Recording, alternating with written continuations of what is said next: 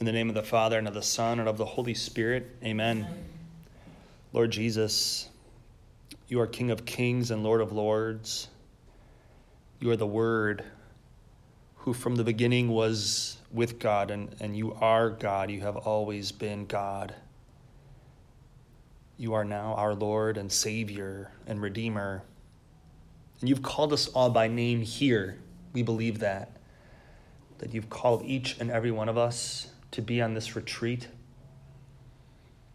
that you're looking forward to this time to be with us, to love on us, to bless us, to affirm us, to show us your affection, to remind us of who we are, to affirm our true identity as daughters of the Father, sisters in Christ.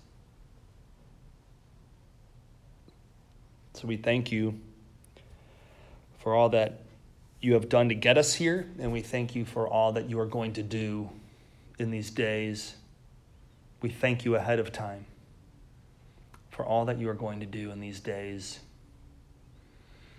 We pray for the grace to be open to hearing your voice. We believe that you are the good shepherd, that we are your sheep, the sheep of your flock, and that we can hear your voice, that you have indeed called us by name, and that you continue to speak to us. You speak to us in personal ways, sometimes in ways that are only known to us. But certainly you speak to us in ways that we will understand, that will make sense to us, and we just want to affirm that now. We want to declare that now, that God will speak to us and that we can hear his voice. So we thank you for that. And we just pray to be generous here, we pray for the gift of focus. We pray against any and all distractions here in the name of Jesus. I take authority in this room in the name of Jesus against any and all principalities and powers of darkness, that you would all be gone in the name of Jesus, and that angels and saints would come here and guard us and protect us and intercede for us, especially Michael, Gabriel, and Raphael. Lord, give our guardian angels special graces this week to intercede for us, to pray for us and with us. We invoke our patron saints and our special saints that we've become friends with over the years, especially St. Joseph and St. Therese, Padre Pio, John Paul II, Mother Teresa, Francis of Assisi, St. Anne here in the diocese, Blessed Solanus Casey, St. Peter and St. Paul, and of course, Mother Mary. And we crown you, Mary, the Queen of our retreat and the Queen of this meditation on creation, as we pray together. Hail Mary, full of grace, the Lord is with thee.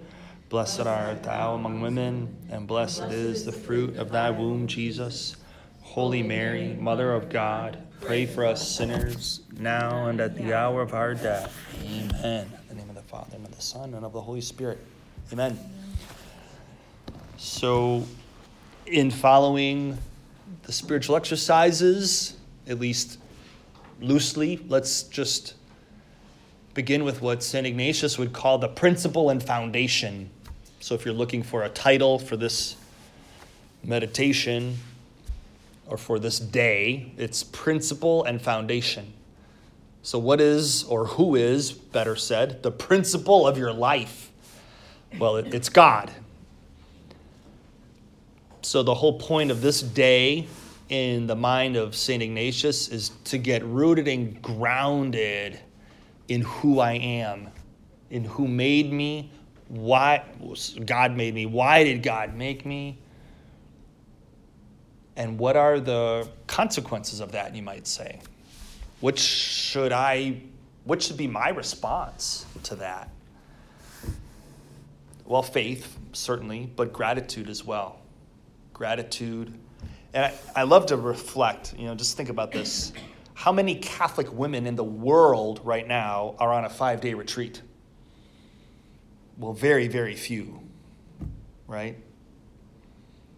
So just let that fact speak to you right now. Let the historical context of what we're doing speak to you from the point of God's providence. How much he loves each and every one of you. For him to have carved out this time to be here with you this week. How many Catholic women have ever been able to go on a 5-day retreat? Think about the percentage, right? I'm sure it's less than 1/10 of 1%. It's probably 1/1,000,000th of 1% or something like that, right? So that phrase, you're 1 in a million. Yeah, you're probably more like 1 in 100 million or something. I don't know. But it's a very, very small percentage of Catholic women who have ever had a chance to do something like this. So that right there should make you feel kind of special. Just think of all your family and colleagues and friends. Maybe you didn't tell too many people that you're here, but, just think, when's the last time you heard of one of your friends or colleagues or family members making a retreat like this, right? It's just such a unique opportunity. So I think for that, we have to be very grateful. And it is a sign of God's predilection for you. Let it be a sign of God's predilection for you.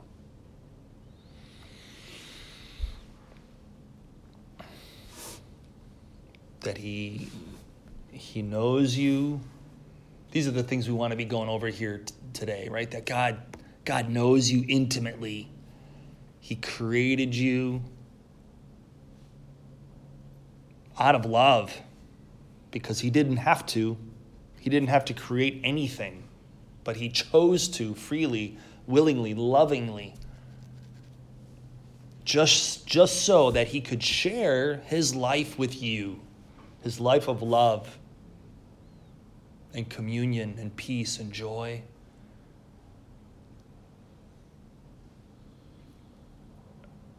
And we do have to face the fact that got disrupted because of sin. But even when that was the case, God wouldn't let sin have the final word. I'm getting a little ahead of myself, but we're definitely going to focus on the New Testament. But if it helps, Psalm 139 is a classic when it comes to creation. That's where, I'm fearfully, wonderfully made. God, you knit me together. Or, Jeremiah, right? First chapter of Jeremiah. Before I formed you in the womb, I knew you. Before you were born, I consecrated you. A prophet to the nations, I appointed you. All that applies to all of us, not just to Jeremiah. The Word of God, living and active, speaking to you today. So I'm going to start with one I think we're all pretty familiar with. John chapter 1, Gospel of John chapter 1, his prologue, as it's often referred to. In the beginning was the Word, and the Word was with God, and the Word was God. He was in the beginning with God. All things were made through him, and without him was not anything made that was made. In him was life, and the life was the light of men. The light shines in the darkness, and the darkness has not overcome it. It's just the first 5 verses there. But John just wanted to put it out there that this Jesus that I'm going to be writing about, he was in the beginning, before anything else came to be. and through him all things were made.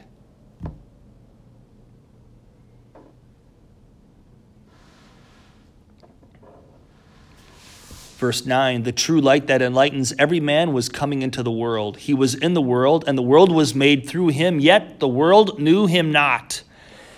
He came to his own home, and his own people received him not, the Jewish people. But to all who received him, who believed in his name, he gave power to become children of God, who were born not of blood, nor of the will of the flesh, nor of the will of man, but of God.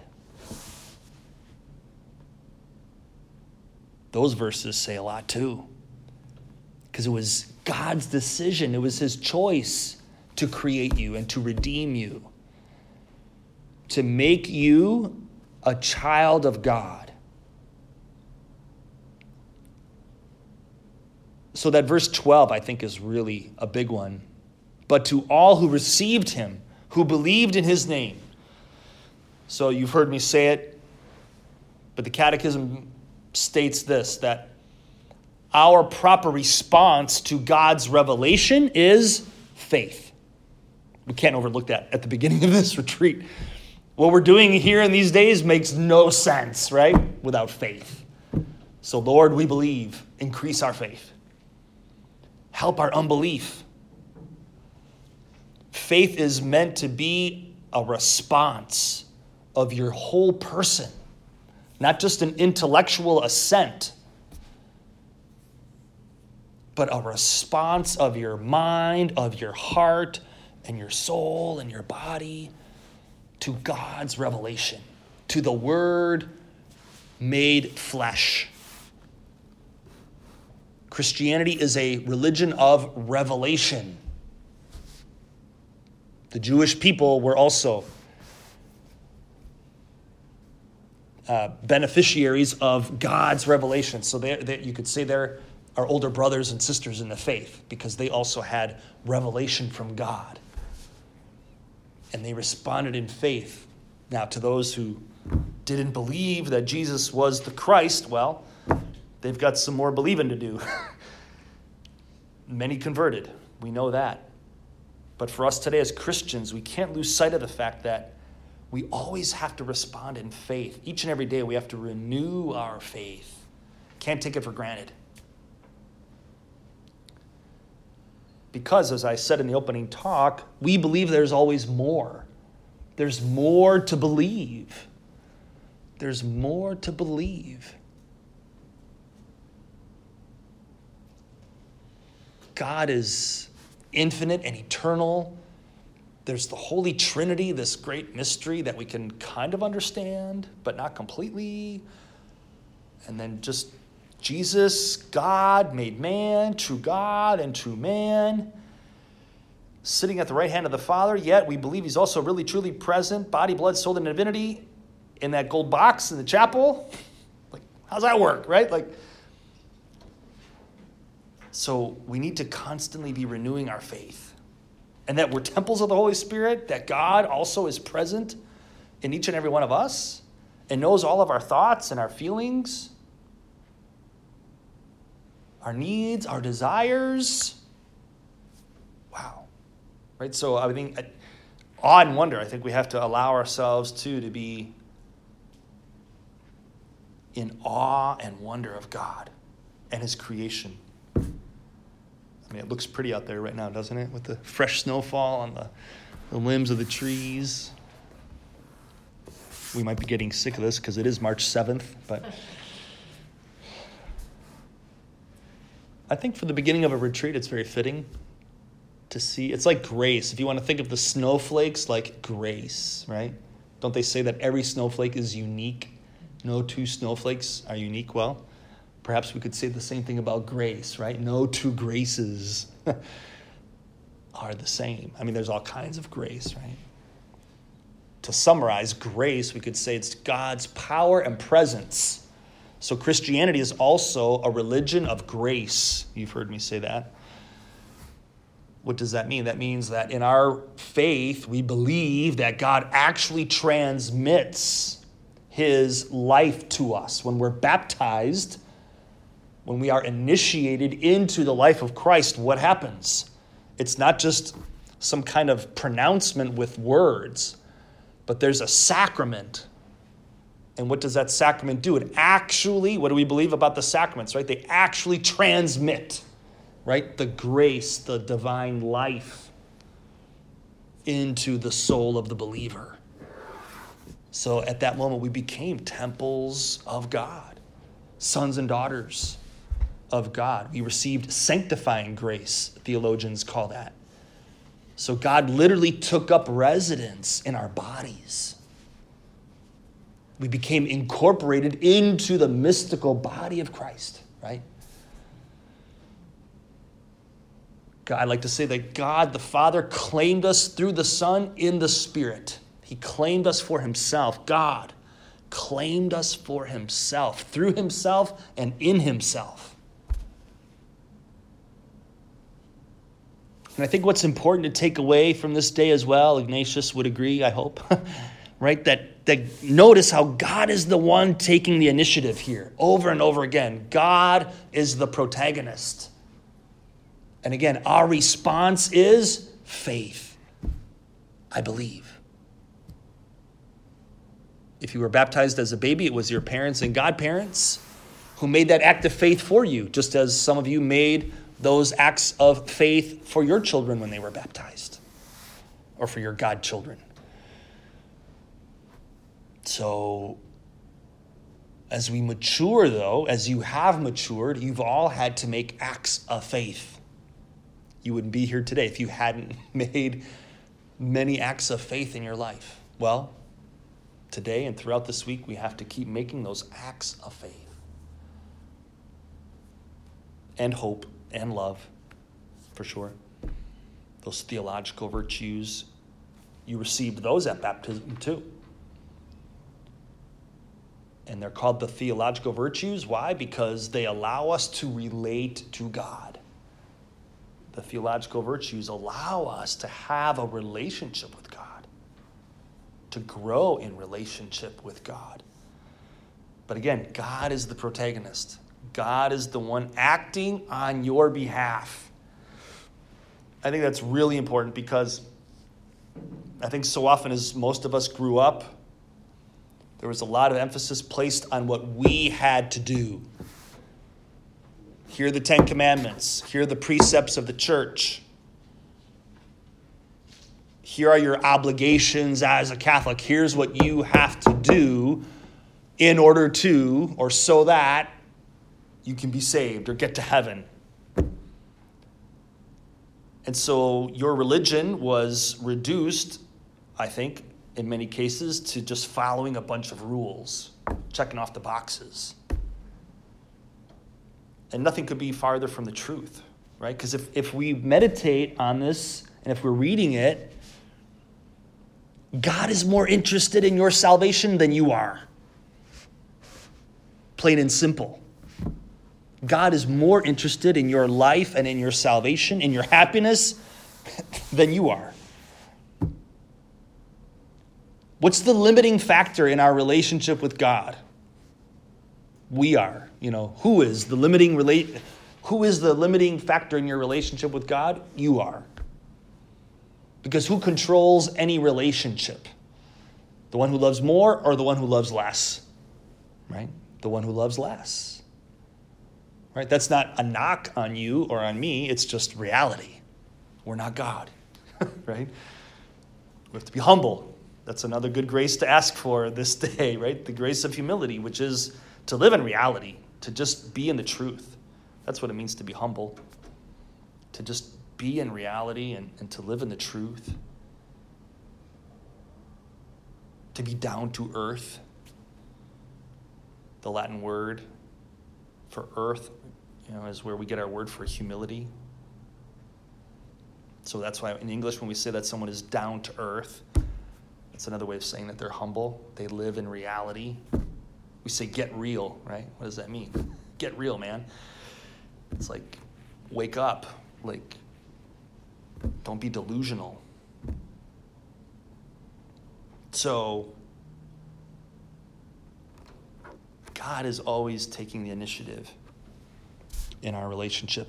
He's the one proposing. He's the one inviting. Think of it that way. God is inviting. God is proposing.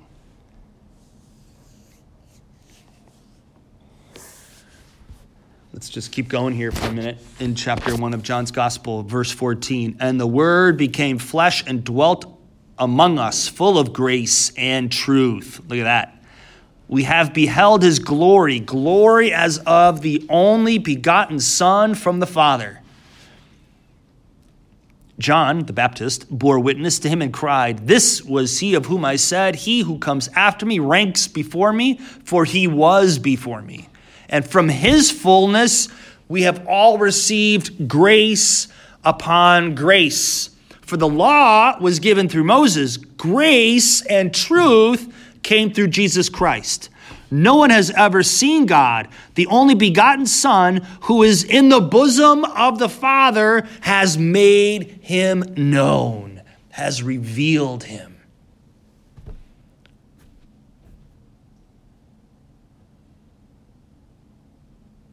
Beautiful. So from his fullness, we have all received grace upon grace. There it is.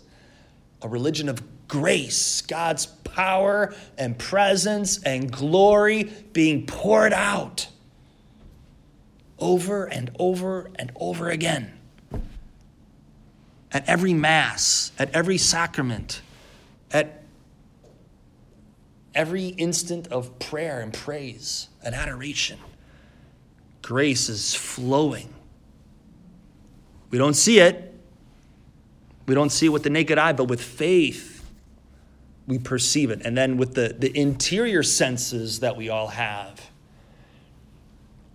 This week you're going to know, maybe you've never really thought of that. Interior senses. What are you talking about? Well, we all have, the different exterior senses, sight, touch, smell, taste.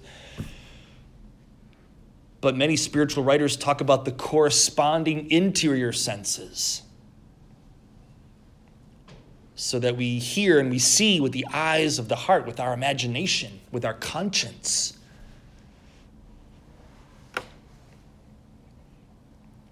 Some of you feel grace in your bodies with tingling or warmth. Sometimes you feel it through emotions and you start to cry or laugh or just have this sense of peace come upon you or rest. Sometimes it's more intuitive, you might say. So your interior senses, Lord, please sharpen our interior senses this week. You're necessarily going to notice it because whenever you're in prolonged periods of silence, your interior senses become more acute. And there's fewer distractions, so you don't have to fight as much to fight off the distractions. There's less noise. So you're necessarily going to hear God easier.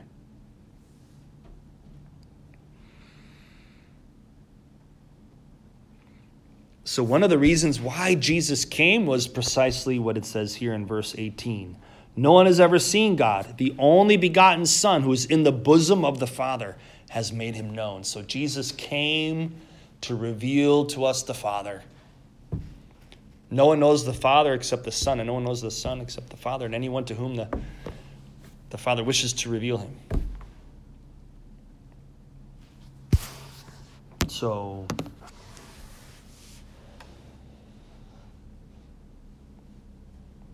Jesus has chosen to reveal to you the Father.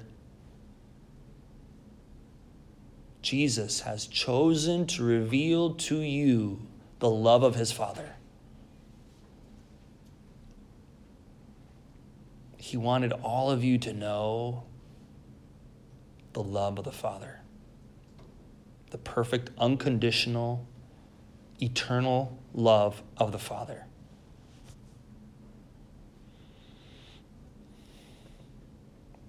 And he would have done that John Paul II says in his Theology of the Body, Jesus would have become man even if there hadn't been sin. Even if there hadn't been original sin, even if there hadn't been a need for redemption, Jesus still would have become a man to show us the Father more fully.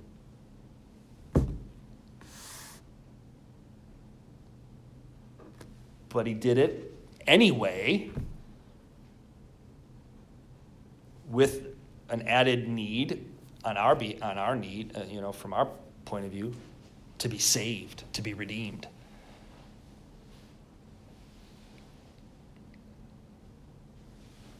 Let's jump to 2 Corinthians 5.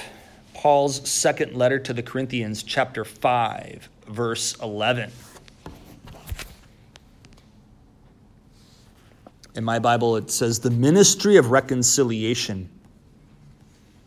Therefore, knowing the fear of the Lord, we persuade men, but what we are is known to God, and I hope it is known also to your conscience. We are not commending ourselves to you again, but giving you cause to be proud of us, so that you may be able to answer those who pride themselves on a man's position and not on his heart.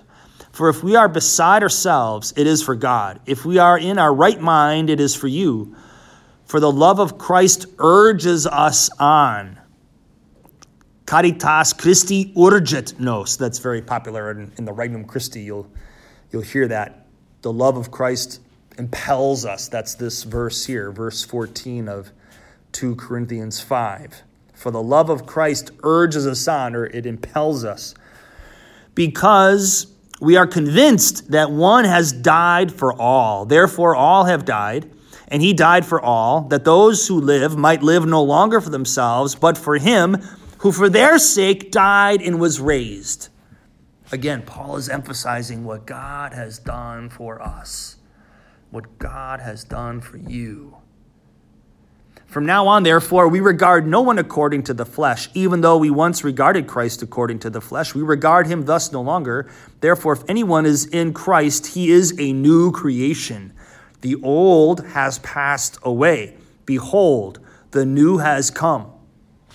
All this is from God. Again,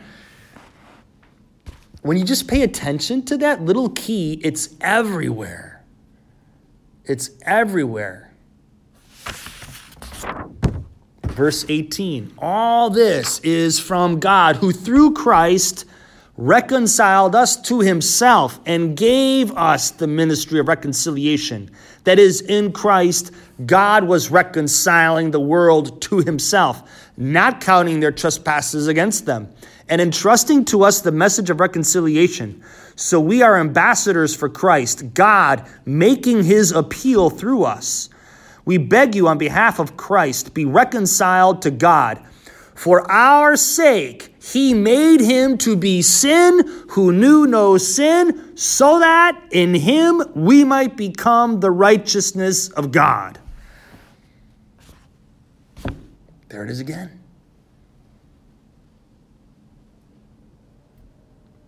For our sake, that's verse 21, for our sake, he, the Father, made him, Jesus, to be sin on the cross, who knew no sin, committed no sin, was guilty of no sin. Why? So that we in him might become the righteousness of God.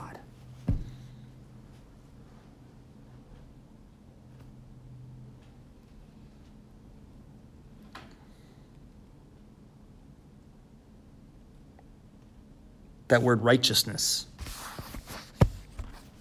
You could also put justification in there. Sometimes you read about justification. How are we justified? How are we made right before God? We're not made right before God because of what we do. That's the point here, right? You don't make yourself right with God. God himself made you right with himself, through himself, and in himself. Because we couldn't do it. That's the point. We couldn't do it. And we can't do it. The only thing that enables us to do anything good is the grace of God. What did Jesus himself say? If you think I'm, blaspheming up here, right? If I'm speaking heresy, let's go to the words of Jesus himself, right? John chapter 15, if I'm not mistaken.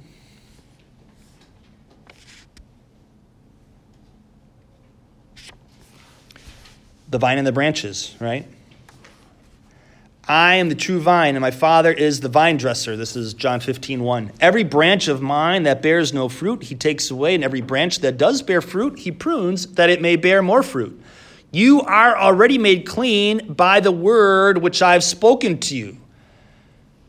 See that again? How are you made clean? Not by what you've done, no, but what I have spoken to you. Abide in me, and I in you. As the branch cannot bear fruit by itself unless it abides in the vine, neither can you unless you abide in me. I am the vine, you are the branches. He who abides in me and I in him, he it is that bears much fruit. For apart from me, you can do nothing. Nothing. But we really don't believe that, do we? So what do? We try to do things by ourselves. And then we get worried and anxious if what we're going to do by ourselves is going to work or not. So that's why we have to keep going back to this. That we don't do it by ourselves. We can't do it by ourselves. God doesn't expect us to do it by ourselves. But we've grown up with this thought that we have to do it. That we have to do this and we have to do that. That's heresy.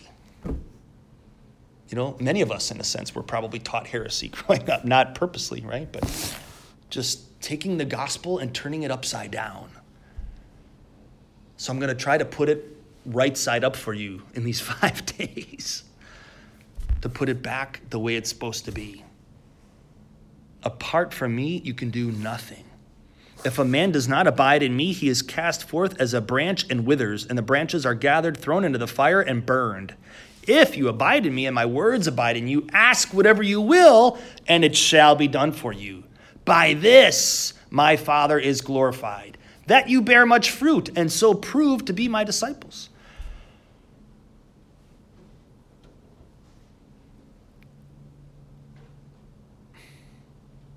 And then, I love this, verse 11, 15:11.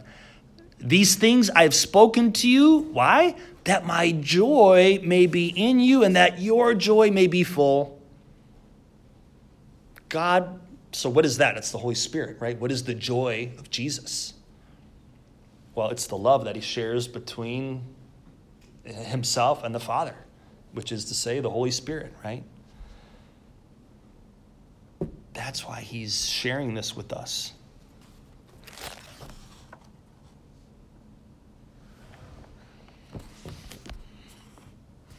Let's go to Colossians, Paul's letter to the Colossians, chapter 1, verse 15, the supremacy of Christ.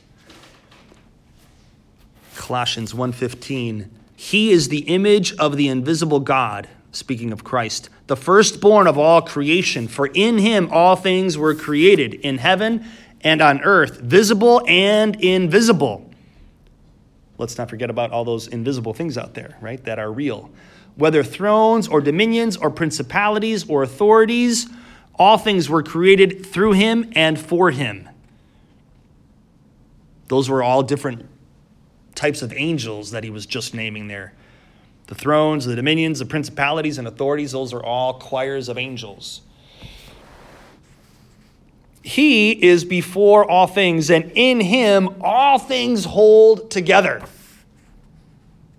He is the head of the body, the church. He is the beginning, the firstborn from the dead, that in everything he might be preeminent. For in him all the fullness of God was pleased to dwell, and through him to reconcile to himself all things, whether on earth or in heaven, making peace. How? By the blood of his cross.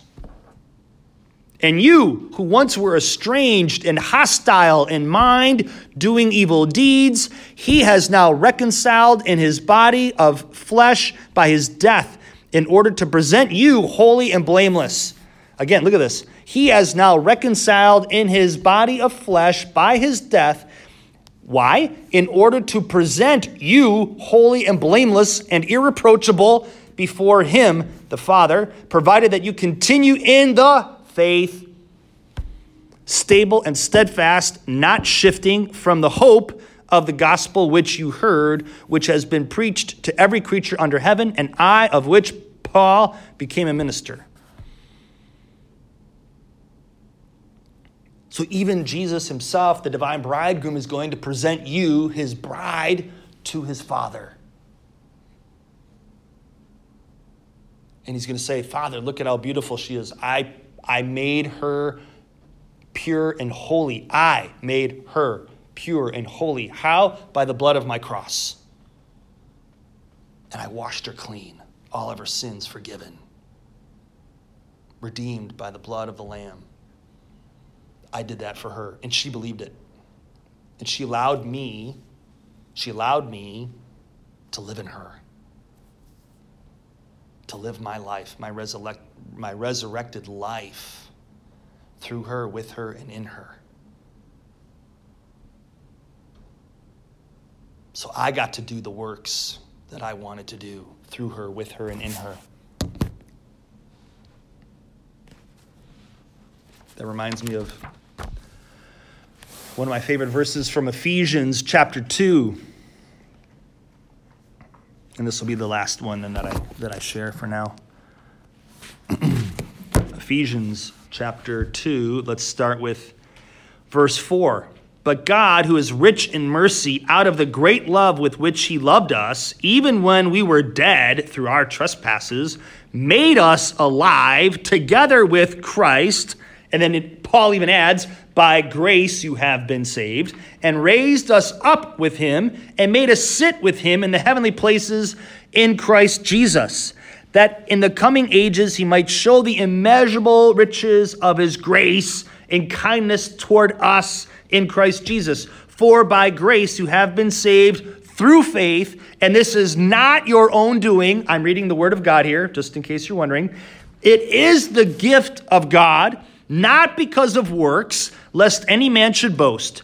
For we are his workmanship, created in Christ Jesus for good works, which God prepared beforehand that we should walk in them.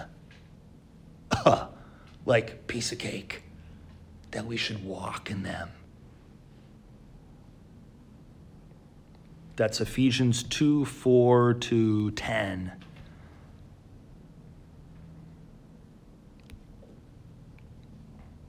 For by grace you have been saved through faith, and this is not your own doing. It is the gift of God, not because of works, lest any man should boast. For we are his workmanship. You are all masterpieces. That's another beautiful thing to meditate on today. You are God's masterpiece. You are precious. He cherishes you. And you didn't do that. He did it. He made you. You were created in Christ Jesus for good works, which God prepared beforehand that you should just walk in them. With him, through him, in him. You just walk in them. I mean, this is something to keep in mind all throughout the week. But it's the resurrected Jesus, the living Lord Jesus, King of Kings, Lord of Lords, who now, by grace, wants to live his life through you, with you, and in you. Yes, of course.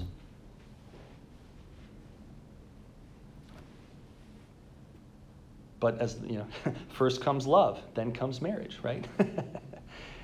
With Jesus, the divine bridegroom. And then come the works, right? Then come the fruits.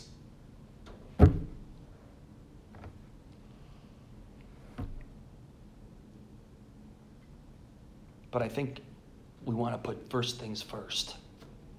And when we do that, when we put first things first, namely our relationship, this grace of God, this favor of God, this initiative of God, then we don't get so worked up about everything that comes from that, because it'll just flow from that. And yes, there's discernment, and yes, there's obstacles and challenges. There's spiritual battle, as we read in yesterday's gospel. There is a real enemy out there who doesn't want us to live with Jesus and in Jesus and with Jesus. But he who is in you is greater than he who is in the world, right?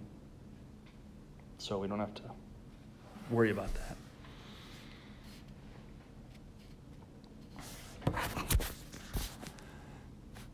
So we'll leave it at that for now.